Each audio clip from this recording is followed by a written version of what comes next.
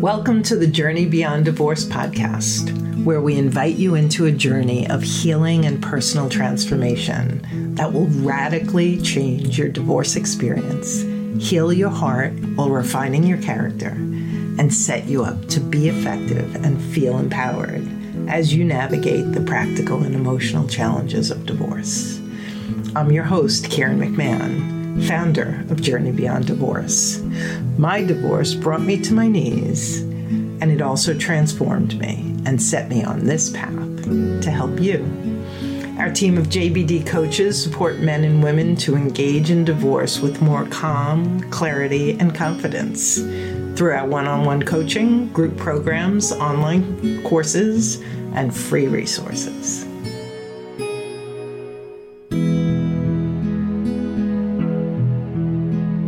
Traditions have a lot of power for us. They're memories of our childhood that we carry through to our new family, and they comfort us.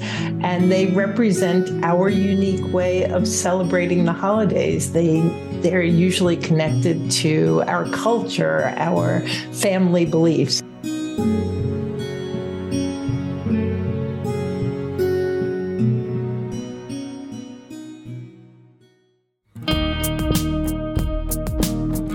Welcome to JBD Team Talks with your host, Karen McMahon.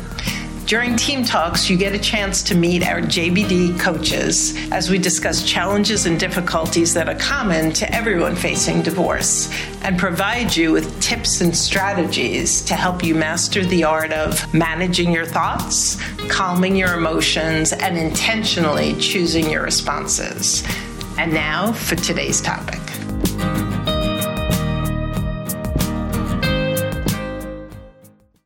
Welcome back to another episode of JBD Team Talks. This is a solo today with Karen McMahon, and we're talking about choosing holiday traditions during divorce. Now, as we know, the holidays in general have a lot of tenderness around them because of all of the transition. And certainly when you have children and how you're scheduling and when you're going to see them and not see them. And that ties right into traditions. Today, I'm going to talk specifically about the traditions. As so much of your life changes, how do you decide on holiday traditions?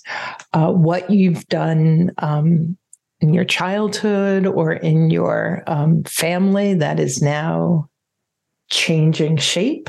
What do you keep? What do you let go of? And what do you add? And where does creativity come in? And how do you make these decisions? And so we're just going to take a few minutes to look at all of that. First of all, traditions have a lot of power for us. They're memories of our childhood that we carry through to our new family, and they comfort us.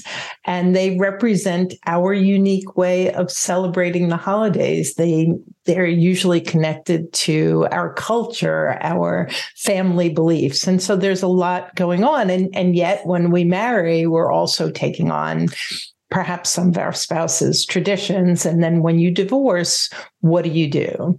And so the first thing I want to say is there is an opportunity to reconsider how you do the holidays. And there is no right or wrong. And so one of the first things I want to say is we have people who love us, who should on us and tell us what we should do. And so just know that there's no right or wrong decision, and yet there's a few things that you can use to guide your choices. The first one is your values and priorities. What is important to you? What do you value? And so take a few moments to consider as the holidays come up, what's the most important to me? Some of you, it's always been like your favorite holiday and it means so much. Others, you may have struggled through the holidays with depression, anxiety, difficult family relations. And so what are your values and what are your priorities as you enter this holiday season, wherever you are in your divorce journey right now? And a few things that I want to suggest is Oftentimes, especially if it's a higher conflict divorce, you may have old behaviors where you would do what's best for your high conflict spouse because it just calmed the waters. And so, or you tend to come from anger and resentment and make decisions from that place as opposed to what might be best for the children. And so this is a chance for you to slow things down and say, where am I making my choices from? Are people shooting on me? And is my people pleasing coming up? And so I'm going to do it because others think I should. Am I doing it because it's what my ex or my soon-to-be ex wants and what's best for him or her? Am I doing it because it's what's best for the children? And of course, ding, ding, ding, that would be a really good choice to consider in terms of it doesn't always work that way, but if you can do what's best for the children, that is something that you should spend some time and thought on. Are you doing what's best for you? Do you never do what's best for you? And now you're starting to. And so again, there's no right or wrong answers. What you can do is use the challenges of making these decisions to explore your values, your priorities, the way you make decisions, what you've done in the past that you either are proud of or wish was different, and use all of that to inform your decision going forward. If you look back on this holiday season a year from now or 5 years from now, will you be proud of the choices you made? And that's a real good question to ask yourself as you make these decisions.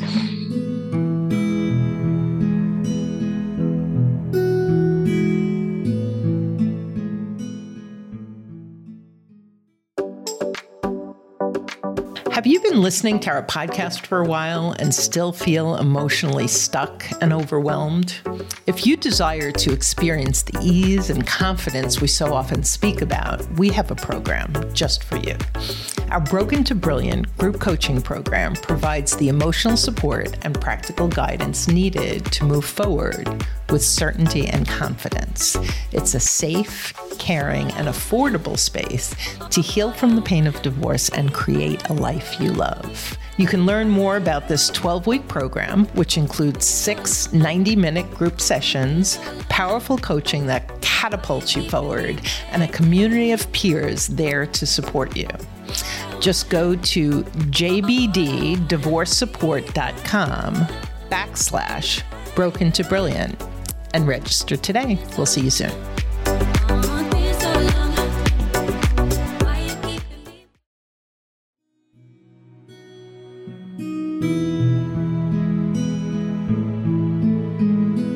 And then you want to say, what would I prefer to do away with? What are the things that I've done through my marriage or even beforehand that actually aren't me, that don't resonate with me, or that my kids aren't that connected to anyway? And what would that look like if I actually changed it up or did away with it? And then there are the things that you really want to keep. And what are those and why? Why do I want to keep those traditions? What do they mean for me? What do I want them to mean for my family, my children, my grandchildren going forward? I'm going to just share 2, and then creativity. Like, how can I be creative in what I do or what I do differently? And so I'm going to share 2 examples of my own experience that kind of came to me as I was going through exactly this exercise. And so one of them was that I actually have 3. One was that my children were the only kids in my family, but my ex had a big Italian family, and they would do a holiday where all these cousins and second cousins got together. And so I made a decision in terms of even how for us, it was Christmas and Christmas Eve broke down so that the kids could be with their cousins every year while they were young, even if that was hard for me. And so that was a decision that I made to change up the way we did things because it was beneficial to them. And then there were times when me and the kids were together, and because of where my family was, there was just us. It was very small. And one year we decided we're going to order out Chinese food. We're going to go to the movie theater. We're going to act like people who don't celebrate Christmas on Christmas. And we're going to have this different kind of Christmas. And we spent a lot of time in our jammies and then did that. And so my children were old enough to enlist them in the decision. And that turned out good. And then for me, again, my family was very small. My kids didn't have cousins on my side of the family. And so as they got older, I decided that Christmas Day was going to be at home with just the three of us, but that Christmas Day evening was going to be the big feast. And so for about 4 or 5 years, I would cook for 2 days, and my kids would invite all of their friends over, their Jewish friends, their Muslim friends, their atheist friends, their Christian friends, anybody and everyone. And we would have like 15, 20 teenagers or young adults around the table. And I would do stockings for all their friends and gift bags. And I'd have an opportunity to pray over them for the upcoming year.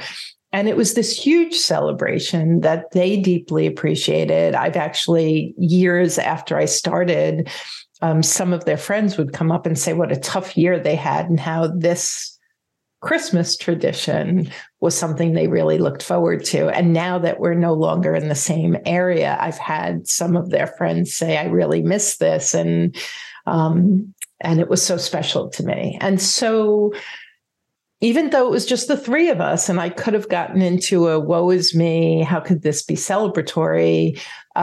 When you put on your creative hat, you can really design something that honors who you are, what your kids want, what works for you now. And you can play with it 1 year after another until something locks in. That dinner locked in. It was a total hit from year one. And so I did that for a bunch of years. So as I wrap up here, I just want to encourage you that, again, there's no wrong choices. Whatever you decide to do for your holiday traditions, really slow it down, decide what you're making your decisions based on, your priorities, your values. Make sure there aren't old behaviors that don't serve you coming in there. And I wish each and every one of you a very peaceful and happy holiday season. And we'll see you again real soon on another episode of JBD Teen Talks. Bye for now. Thanks for joining us on the Journey Beyond Divorce podcast. I hope you found guidance and encouragement to help you along your journey. If you like my podcast, please take a minute to subscribe and leave a review on iTunes. You can also visit us at jbddivorcesupport.com, where our team of coaches support both men and women through our one-on-one coaching, group programs, online courses, and free resources. Stay tuned for our next episode, and I'll talk to you soon.